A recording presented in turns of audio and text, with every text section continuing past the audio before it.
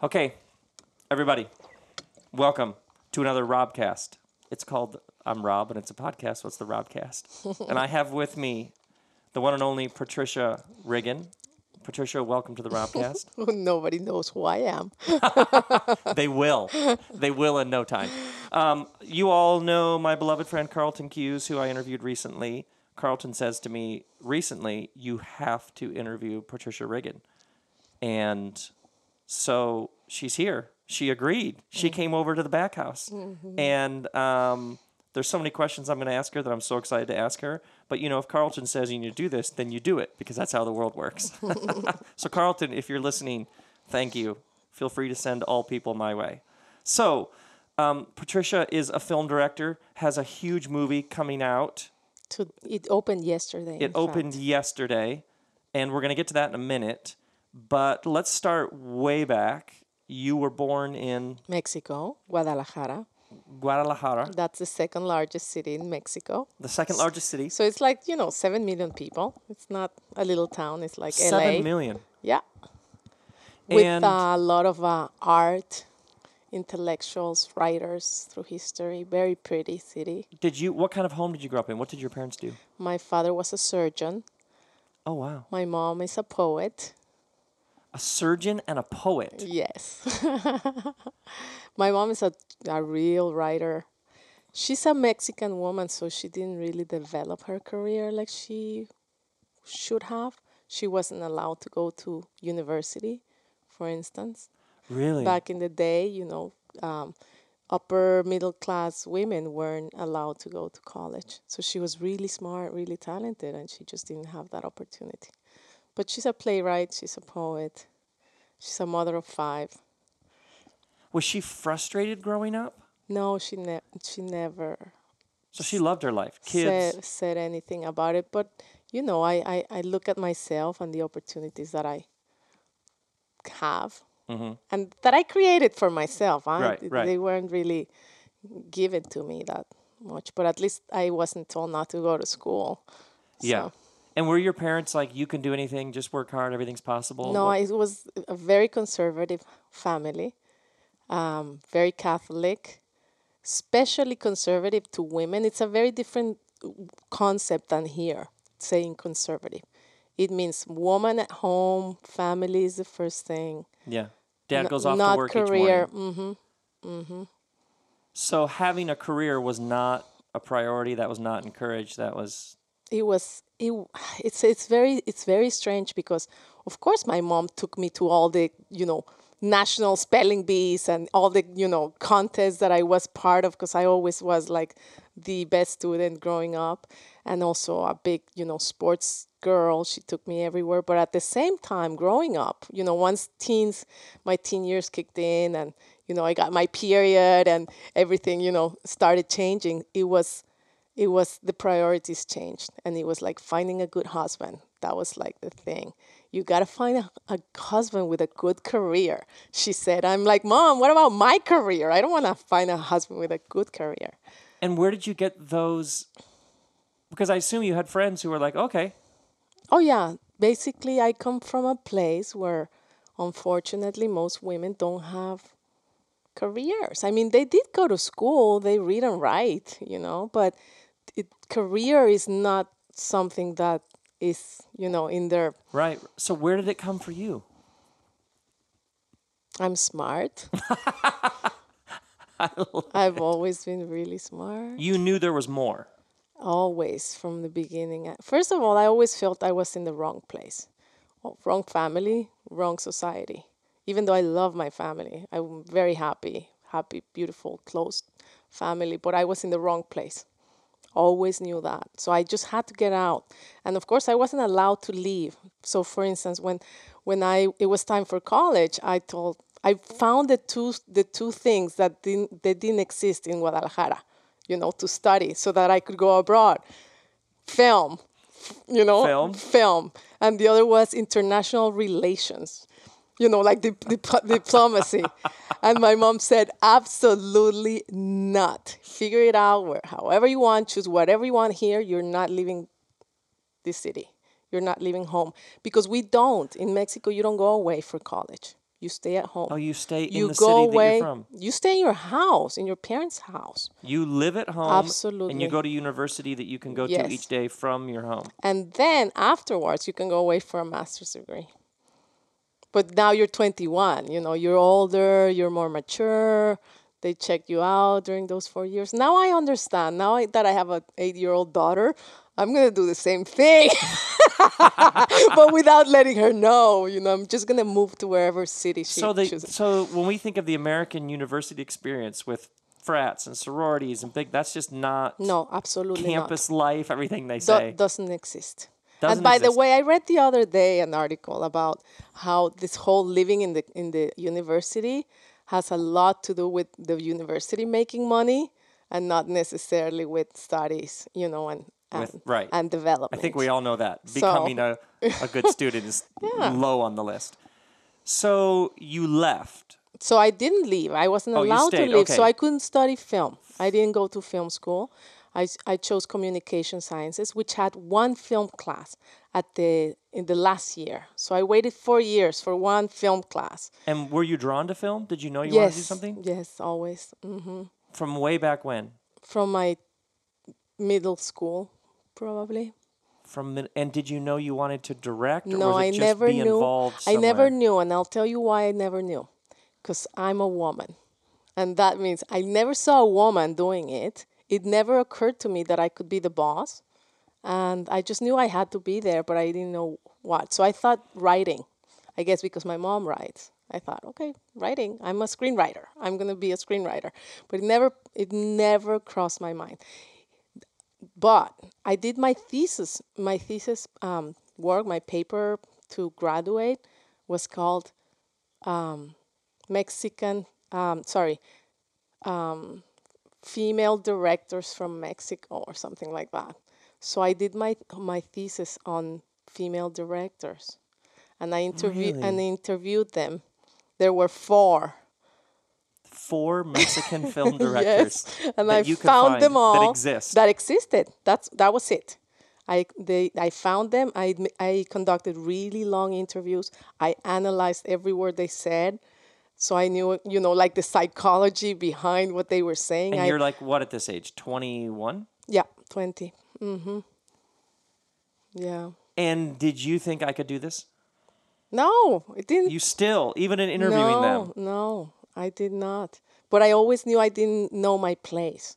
So everything I did well. Like I was in the advertising, I was a copyright, I was a photographer. I worked throughout the whole my college, making money, because I had to leave. Right. So once I finished college, I was ready to leave because my parents wouldn't give me money to leave. That's like supporting your Right, child exactly. to go That's the last thing they wanna do. astray and get in trouble, get pregnant, get in drugs. So when I graduated, I had my own money. I was ready to leave, and so I left. And it still But you didn't occur still to had, me. I don't belong here. Always. Always. So I went away. I started working, jobs, and then I eventually landed in Mexico City. Oh, I know how I got into film. I remember now. I was a journalist. So I started writing in a newspaper, and they gave me a column, and I would write about interesting characters. Maybe what you're doing with your podcast, which is, I would find like, this lady who was the first, the ballet dancer in Guadalajara who used the first tutu. And it was a scandal, because she wore the tutu. Right. That kind of characters that, are just super interesting. And a film producer from Mexico City, her name is Berta Navarro. She's the producer of Guillermo del Toro. She produced wow. all his films. She was the top producer at the time in Mexico. She read the column, and she called me up, and she invited me to write screenplays for a television series that she was going to start in Guadalajara. So that's like I jumped right into the arms of, Sure. let's say, Scott Rudin or some big name like that. Yeah. And so I was suddenly walking around with her in parties and in the workplace and just meeting every single person in the film business in Mexico. being nobody, but I was just listening to all those Taking conversations, it all in at a taking young it age. all in.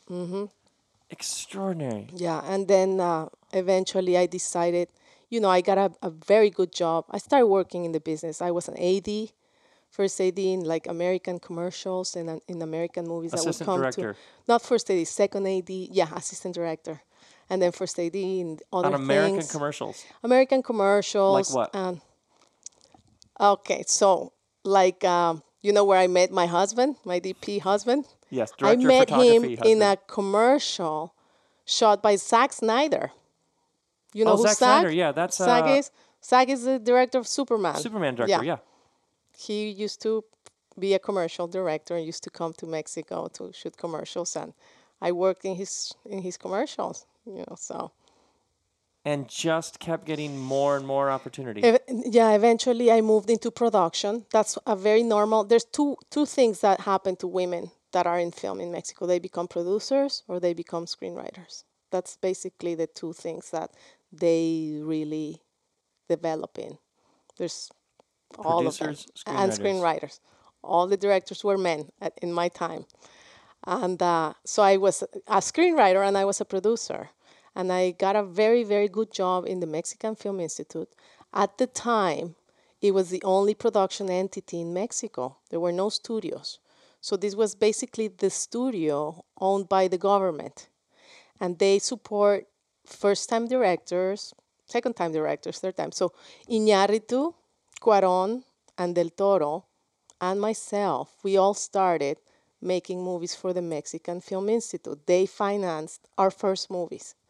So it's a really awesome place that helps out because when there was no private money, Yeah. in order to keep up the cinema of a country, you have to have that kind of support. So I got a job there, and I was the executive producer of the short. I was in charge of the short film department. So I was in charge of making all these shorts for all the young male directors that came. And how old are you at this point? I was like 27, 25, 27. But it's still I was really young. It was all men are the suits. directors, Yeah. and you, the ceiling is just Yeah, it was. screenwriter, producer, just whatever. Yeah, yeah. And I had a lot of opportunity. Now I see it, now that I'm older, how those opportunities, would have happened if. And also, I have another thing. I was from Guadalajara. I don't know. Of course, that's something that might not mean anything to anyone here, but it's like second-class citizen. You're not from Mexico City. You haven't been exposed. You didn't go to film school. You didn't. Got You, it. you're like from, it's so centralized, Mexico.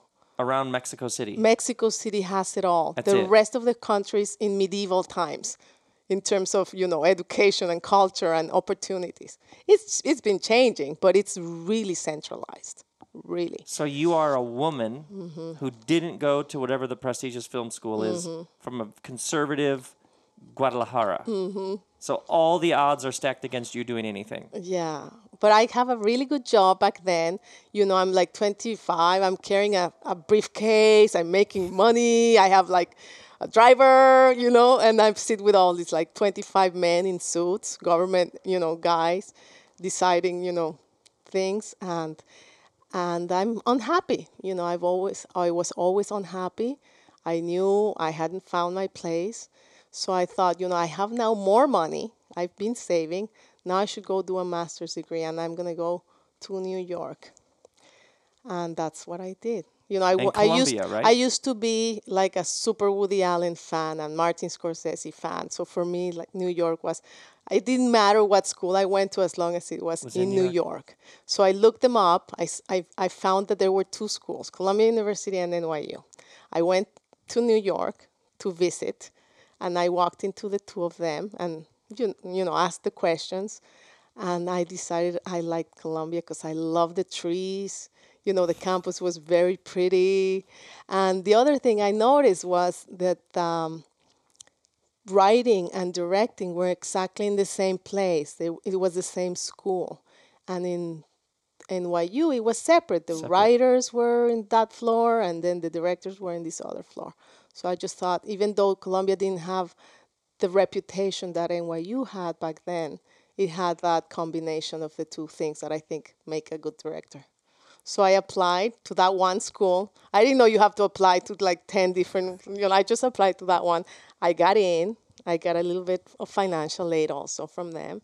And I moved to New York. And the day I walked in the street, that I landed, I just felt happy. And ever since, I've been a very happy No way. person. Yeah. By the way, what did your mom think of you going to New York City?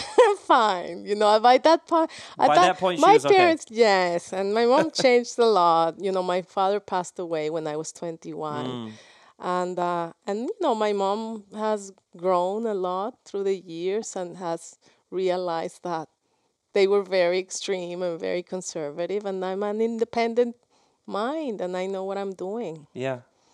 And this feeling that you had from way back, you land in New York, and you're where you're supposed to be. Yeah, yeah. It's you know what? It's being in a place where you are allowed to grow, where you can, really just grow as much as you want, as much as you can. Whatever you want to do, you can just try it, and there's an opportunity and a possibility.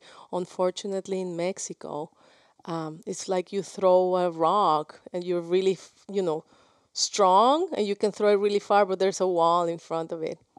The rock will never pass, will never go far.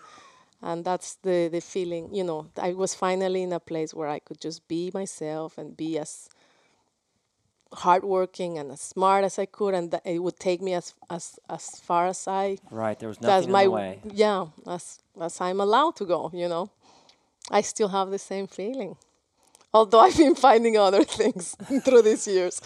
I'm still a woman in this country. It's still a problem, but So then from there, you go through Colombia, then you start making films. and then in Colombia, I thought I was a screenwriter. That's just, that's what I thought. I said to when I was in Mexico, I'm like, okay, if I'm a writer, I need to give myself the space and the time to be a writer. It's getting late. I'm getting old. I need to do it. I need to You're 27. just do it. You're getting old. Yeah. So I'm like, I moved and I said, okay, I'm a writer. What happens the first day I arrived there? My English is my second language. I can't be a writer in this country. It's just too hard. I can do it, but it just takes like 10 times than if I was writing in Spanish. So immediately I realized in my exercises that I should, you know, that like all I was directing also my exercises. So I wouldn't put any dialogue. I would tell all the story visually with no dialogues. I couldn't write it. And I started getting honors in every class, and everyone wanted to, be part of my projects. And I'm like, why? Why would they want to help me out with my directing, with my shorts? I guess they looked really good. They were very successful shorts, and I realized that that's what I was. From the first time my first exercise I did, I knew I was a director. I'll tell you what happened with my first exercise that I did my first Fascinating. semester. Yes, tell me. I did a little we were told you got to do a documentary, with whatever you have. And so some of my classmates did like, my 2-year-old nephew walking the first time, that kind of thing. And I found this story right in my building. I made friends with the handyman, and his name was Richard Fontanelle. And he told me, I was photographed by a very famous photographer when I was a little boy. I'm like, who's that? Gordon Parks. So I'm like, okay, Gordon Parks. So I did a little research to see who Gordon was. And he was a, young black man, like he was 33 at the time. He was photographed when he was 3. And one day he told me all about his life. I'm reading the New York Times, and I see there's an exhibition in this museum of the city of New York showing Gordon Parks' pictures. And I asked Richard, do you think your family pictures are there? He says, yes. And I said, okay, let's go together. Let me get a camera. So it so happens, Richard's family were 10 kids and 2 parents. They're all dead except for Richard. And, I want to understand what happened.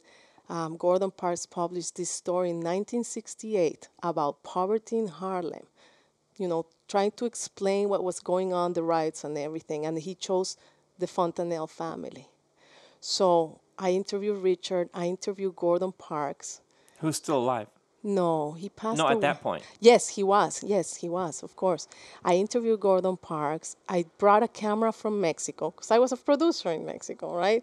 Brought in some like Betacam, fancy camera back then. And I took him to see the pictures of all his family that was dead. And it's so emotional and so beautiful. And, uh, and just extraordinary. And I cut it together, I edited it, and then I put it in the drawer, right? For 5 years. I finished school. I made my fiction short, which won the Student Academy Award, and that I was awarded $5,000. So I thought I should finish that documentary with the $5,000. So I hired a composer. I edited it again, and I finished it, and then I submitted it to Sundance, and it got in, and it won the jury award. And that was like $500. That's what it cost me, that short when I shot it. Yes. When I went to Sundance, that festival, I realized I spent more in my trip to Sundance than what I spent making that Then you movie. spent making the movie. Yeah. So So that was my first exercise. and you're working in your second language, and that's why the visuals become so predominant.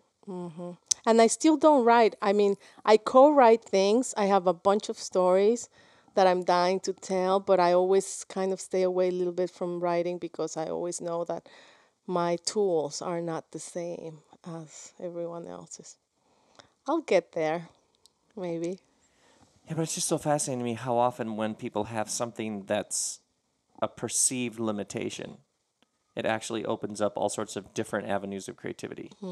Like Absolutely. this door wouldn't open, so I just tried a different door, and that's actually the door that turned out to be the interesting one. So you end up directing films. Yeah, so I directed my first short, and it won the Student Academy Award. And it's like a big deal in school Yes. awards. And the Emmy, the Student Emmy, and the DGA Award, and he won all these awards. So I finished school. Now it's time to leave because I don't have a working visa, right? I'm Mexican. And by the way, Mexicans, we can't apply to the lottery or anything like that. We're banned. There's no way. So I applied for a work visa, and they say, if you have any awards like these ones, name them here. And all the ones that they named, like these ones, I had. So I put them all. The Emmy, the Oscar, the DGA. And then they gave me the visa DGA is Directors Guild of America. And they have a... Literally, the form says if you have any of these award like this, you just happen to have all those awards. all of them. And they gave me the visa in 24 hours. In 24 hours. They're like, we want So you to be here. they don't discriminate. I love it. Mexican woman, it didn't matter that I was Mexican. They just gave me my visa. 24 hours. It was beautiful. And So that is such a good story. Yeah, I moved to LA. So now it was time to come over here. Yes. Stop with the, New York dream. Now I had to get to work, and I came over here, and I had I got involved with developing a script that was very beautiful, interesting, about a little boy, Mexican boy, that crosses the border looking for his mother, La misma Luna. Luna, Yes. who works here as a maid. Yes. And of course, we know 100,000 of those ladies, right? And so when I arrived here to LA, I realized the hundreds of Mexicans that are in every single service area in LA, the gardeners, the cleaning ladies, And it just was a strange feeling for me to see all these millions of Mexicans Yes. here. As working, servicing the town, it made me feel there were two cities. Yes. The city of the servant and the city of the served. And I just felt, compelled to write them a love story, a love letter with this movie. And I got a deal. I have another little anecdote. I had a deal with a studio for my first movie. It was gonna be a $1.2 million, and it was okay. I'm like the luckiest person in the world. I have a deal with a studio. They're gonna finance my first movie. I'm nobody, and they're gonna finance my movie. And then I realized that they weren't giving me the assurance that they would distribute it. When I heard that, I said, I don't think so. I just why this it's why make a movie that goes straight to video? I can't do that. That's not what I need to do. So I say, okay, give me a window, a festival window. You guys decide the movie sucks. You don't want to release it. Give me a festival window. I need to sit down and watch the movie in a big screen. We can't do that. So I walked away. I walked away from a studio deal for my first movie, and uh, and I felt my hair was gonna fall from my head. And I went to Mexico City. I went to the Mexican Film Institute where I used to work, and I asked for, the money, the funds that Cuaron, Iñárritu, and all of them got. And I got half of the financing from there. And then I got an American investor, equity investor, and I produced it myself. I made every single decision in this movie, and I then went to Sundance, which where I had that little Yes. short. So they let me in because they received like thousands of movies every year, Yeah. and it's not a very like festival movie. It's a more commercial movie, and I premiered it one night, not in the big theater, the small one, because it was a Mexican movie in Spanish. Who cares? I didn't have like the big studio heads in there, just the little assistants. But by the time the movie, ended and we had this huge standing ovation, all the studio heads were outside and they all wanted to buy the movie. And I sold it in one night for $5 million. I made it for 1.5. So I gave the money back in like a day to my investors, plus 100% returns. You It was a nice night. I actually went to sleep thinking, please, God, please let it not be a dream. Please, when I wake up. have this be real. And when I woke up, it was real. It had happened. So and at that point, you're a Mexican woman from Guadalajara. Yeah. Um, you're, But then you're, things got hard. I'm telling you the nice parts. yeah. All the great, Tell me and as you made your way in Hollywood, But then everything changed. Here's how the did it sad change? part. So, you come out of there, the movie is sold, everyone talks about it. The movie makes pretty good business. It made like whatever, 24 million dollars in the box office. So I feel like it's awesome. I'm gonna get all Right, these right. offers. Nothing. Nothing. I, of course, also have to attribute part of it to the fact that this strike started back then, the Mm-hmm. SAG strike and the writer strike, and then the economy. That's when the economy fell here in the country, and I think production went down a lot. So I walked out and went to meetings every day for a couple of years, and nothing, nothing, nothing. Were you so discouraged? Yeah, I was tired. I was just tired because every time you prepare for a pitch, you direct the movie in your head. You come up Yeah. with all these beautiful ideas on how to fix the script and everything you're gonna do, who you're gonna cast, and you come in and you like give yourself, and then nothing. And I knew I was doing a good job, but just never got anything. So, when I read the stories about, there's been quite a number of stories lately in the New York Times, LA Times, etc., about being a female director. And I read the stories of how a guy that made a movie that made $1 million and then he got, whatever, Jurassic Park or like humongous movies. And I see that I made a movie that made 25 and I didn't get like good morning, nothing. I understand that there's also, that there's a difference. There's clearly a difference Yeah. in the steps that women are allowed to make after huge successes and the steps that men can make, after fair successes. It really is that difficult. The game really is rigged that much. Yeah. It really is. Yeah. Well, I know there's a lawsuit going on right now. Have you heard of this? No. I think that the women have organized themselves, the female directors, and they're doing like a case, whatever lawsuit. I don't know what those are called. Oh, a class action. A class action to try to demonstrate the discrimination. The truth of the matter is statistics, right? So there's like a, I don't know, like a 7% female directors in television. So probably in film is less.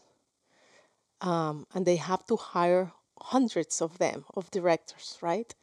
So they were publishing these statistics every year, and they couldn't, they kept saying the studios is just because, men have more experience. What can we do? We need to hire men because they have more experience. So then they did a new study, and they checked all new first-time directors, the hiring practices of new first-time directors. Same exact percentage. So basically, a bunch of us comes out from school. We're all new. We are going to do it for the first time. There's 100 of us, and there's still going to be 5 women that are chosen. And that's when that's a very revealing number for me. Yes. Very revealing. First-time directors, same percentage. That's only Yes. there's only one word to describe that. Because all the excuses are, Right. Right. they're a lie. So anyway, I'm lucky. I've been working nonstop. I'm very, very fortunate. You're very, very lucky and very fortunate, and the game is still rigged. Of course. Yeah. Of course. But, I consider myself one of the very lucky ones that is working nonstop ever since. I've made 5 movies in 8 years, or I've been making a movie every 1 to 2 years. That's a pretty much a world record right there for women directors. Seriously, Yeah. Yeah. Yeah. forget the minority thing. That's not important. Just in terms of women, and I could work tomorrow again, but I want good projects. I'm just not. I just want the bigger, more interesting, the ones that they give to the guys. I love it. Okay, Yeah. now let's talk about the movie that just came out. My friends always make fun of me that I don't know how to say miracles. Miracles? They always laugh. Miracles from heaven. I'm not the one that can tell you if you're saying it right or not. So this big movie, big release, Miracles from Heaven. It's a small movie. It's getting a big release, Small but it's movie, a small big release. movie. How did you first come across this movie? How did it first get? Did someone come to you and they said there's this book No, they came with the script. with the script? There was a script that was developed by the producers at Sony, and they were the same producers of Heaven is for Real, which I had seen, and I thought it was because I had seen that script years back. It was one of the million scripts that got sent to me that I never, either get the meetings or get the jobs. And that's about a boy who dies. And He goes to, well, he talks about a heaven experience, but the interesting thing about that one is that the little boy is saying things that he would have never known. would have not known about. So it was a very interesting. Yeah. So those producers Story. then find this script. Same exact producers, very interesting people. Joe Roth is amazing. He's Yes. one of the top, really just smart filmmaker. I'm just so impressed by him every single time I talk to him all these years. And then T.D. Jakes, which is a mega pastor, Yes. and Devon Franklin, I think this is his first movie that he really produces on his own because he used to work for Sony as an executive. And they come to you and say, "Do you want to direct this?" Well, they don't do that. What they do is they send you the script and they say, "Do you want to come in and talk about it? You want to talk about how you would direct it?" So you come in, they don't say anything if they're smart, and you talk and you tell them what your point of view is. You tell them how you see it, what you would do, what you would change. And, when I walked out of there, I knew I was going to get the job, of course, Why do you say of course? because I'm overqualified for this movie. I had just come out of the mine. I had just Yeah, directed you the just directed 33. 33. The 33 was huge, was so hard, was such a big, difficult movie to make that, for me, this one was like, okay, I'm going to take a break. I'm going to go direct Miracles from Heaven. That's Because how you I spent felt. for the That's how 33. hard the other one Because was. for the 33, you spent how many hours a day in the mine? 14 hours, 35 days, 6-day 30 weeks. 6-day weeks, 35 days in a row Inside a mine. inside a mine. Yeah. You were exhausted when that was done. I can only imagine. You live you work in a very dangerous environment. You wear a hard hat and boots and are always, waiting for the rock to fall on your head. I was working with 33 men, Hispanic men. There's a reason why I left Mexico. And then suddenly I'm like stuck with 33 Latin men in a mine. And they are all like macho, very, what's the word, chauvinistic? Yes. Misogynistic. Yes, yes. Some of them are. It was tough. It was very tough. And then there were many, many other complications, undescribable complications. So I finished and I thought, I gotta make a really easy movie right now because I really want to So rest. you made a movie with Jennifer Garner. So I thought, this is a really easy one. You can drive to work. You can be in a building with air condition. That was a good start because I had to be in hospitals and things. I'm of course very familiar with medical things. I'm born in a doctor's family. Yes. I grew up going to hospitals with my dad, and I know a lot of doctors. I know how they talk, and then of course it's about a mom. I'm a mom. I'm really good with actors. I think I am. I love performances, and so I just thought it was easy. It wasn't easy. There's no easy movie. And what was the most difficult thing about it? Oh my God, it was difficult. There's no easy movie ever.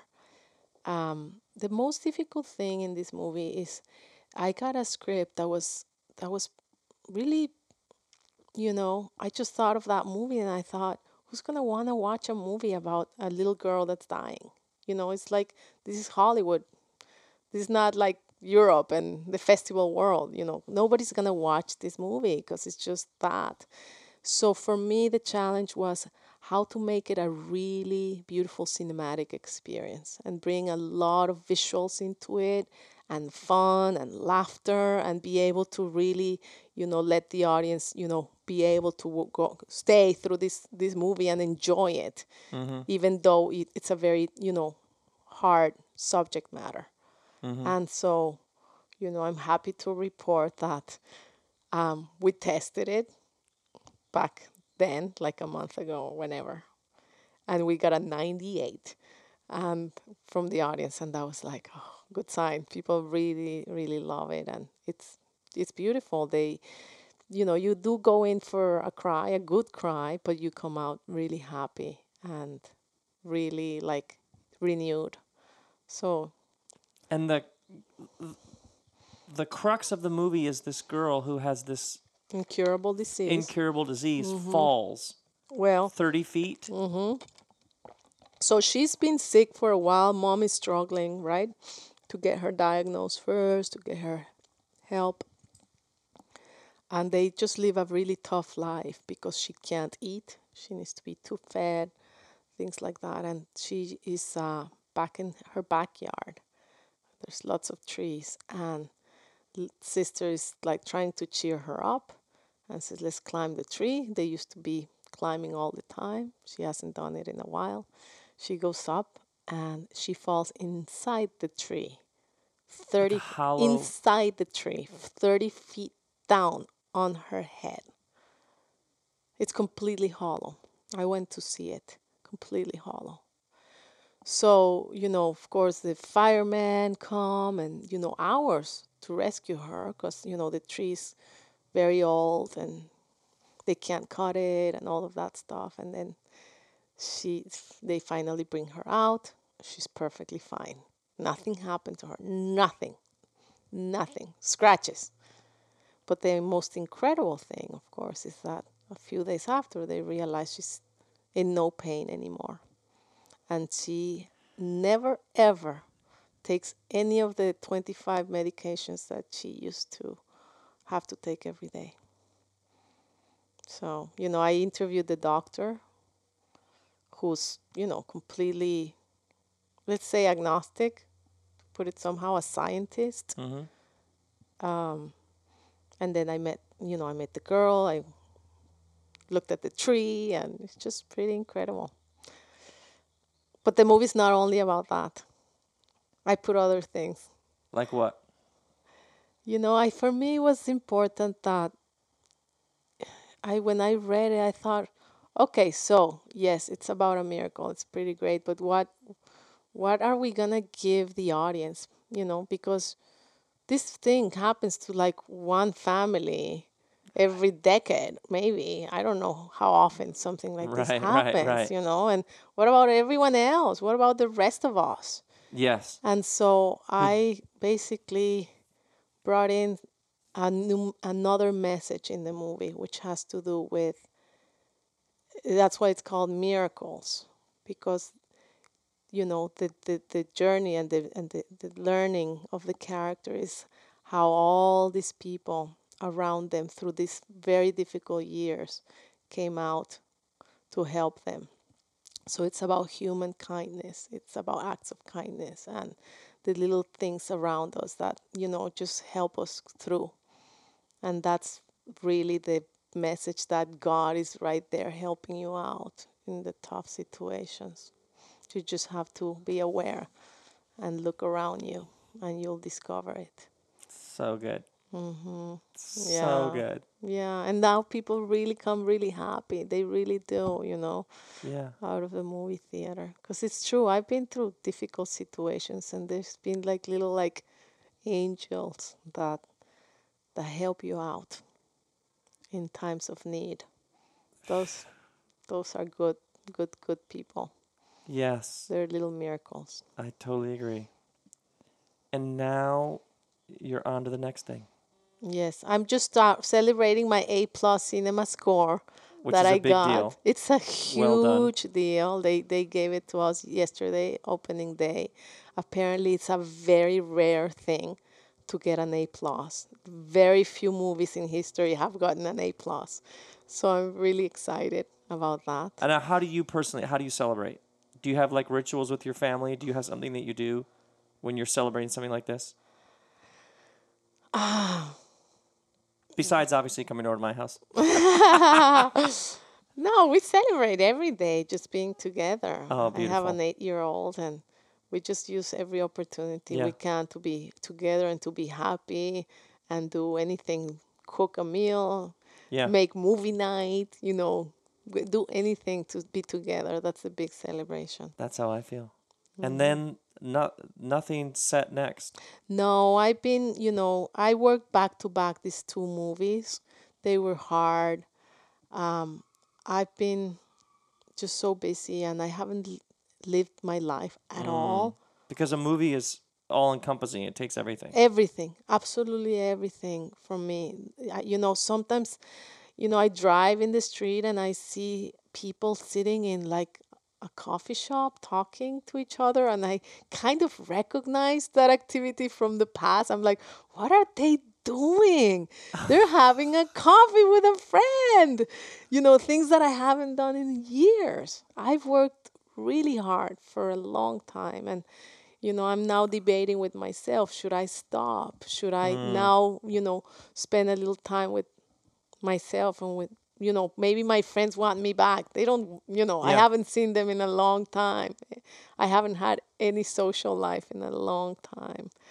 I want to be a little bit more with my daughter. And, I give her every minute, every living minute that I'm not working goes to her. Yeah. So therefore, I haven't done anything for me in a long time. Now, am I going to take the time off? Who knows? It's the big question. Because we're all trying to figure it out. Yeah. And I was telling you about, deciding if I try to pursue more personal projects now, or I keep putting myself out to direct other Yeah. people's Yeah. Yeah. movies. I'm I'm so happy for you. Well done. Congratulations. And you are at I love what we were talking about earlier, and I love for broadcast listeners that we never stop figuring it out. And whether you take time off, whether you do another big thing, whether you make something that you've just had in your heart for a while. Yeah. I have to tell you something. I'm not like it sounds right now like I'm this success story, and it's not been like that at all. It's been tough. Yeah, And I've I had picked that up. several movies that have just been very hard to make, and not successful as one would expect. And you still make a beautiful movie that costs you a Yeah. lot of hard work. There's so many elements around that you can't control. Yes. And so I've had a lot of questions these years about what am I doing? Yeah. How can I be happy? Mm-hmm. I kind of stopped being happy for a while. Again, I'm trying to find my happiness again. And then yesterday I come back from Miami promoting the movie. I get picked up by a limo, right? That you get the limo treatment when you're like promoting a movie. You never get it before Yes. when you're making the movie. Yes. And he's a screenwriter, the driver, and tells me, "You done it. You're right there. You're living the dream." And then I suddenly realized, like, yes, I have to be so grateful. I mean, this guy is driving the limo, and he's a screenwriter. He's trying to get his movies made, and I'm here like bitching about my life, and Yeah, how hard it is. and I'm making movies, so I have to be very grateful. But but it's I also have to find my voice again. Yes. Yes. In Man, any case, I'm very excited that the movie is doing so well, and hopefully, cross my fingers, this weekend is a box office it's the success. big weekend. I loved hearing your story. It's so inspiring. And I loved the down parts as well as the up parts. And I loved the tenacity, the perseverance.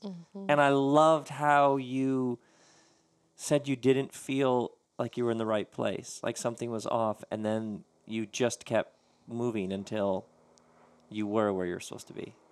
And I feel that right now again. Yeah, And I guess I need to remember that. So it's kind of cool that we're right. talking about it, because Well, there's this interesting thing where no matter what you've done and what you accolades or accomplishments, where you have to like start over again and return again. And I actually think success can muddy the waters even more. well, it's something that I'm not worried about. But The but success. I mean the what is what is the next step? Sometimes, well, I do this thing and people love it, but that's different than, like you said, what will make you happy. And sometimes when you're younger and you're just starting out, there's a certain desperation, and then later with success, returning back to that can be a little trickier. That's But exactly it's how I still the feel. same sort of rebirth process. It's just is a little bit at a higher altitude, or there's more complicating factors, but it's the same. It's still the same questions. What's the next thing I ought to do? Fascinating. Absolutely fascinating. Ladies and gentlemen, Patricia Riggen on the Robcast. You heard her here. Thank you so much. Thank you, I'm and go see so Miracles from go Heaven. see Miracles from Heaven, and It's a beautiful movie. we look forward to see what you do next. Thank you. Me too.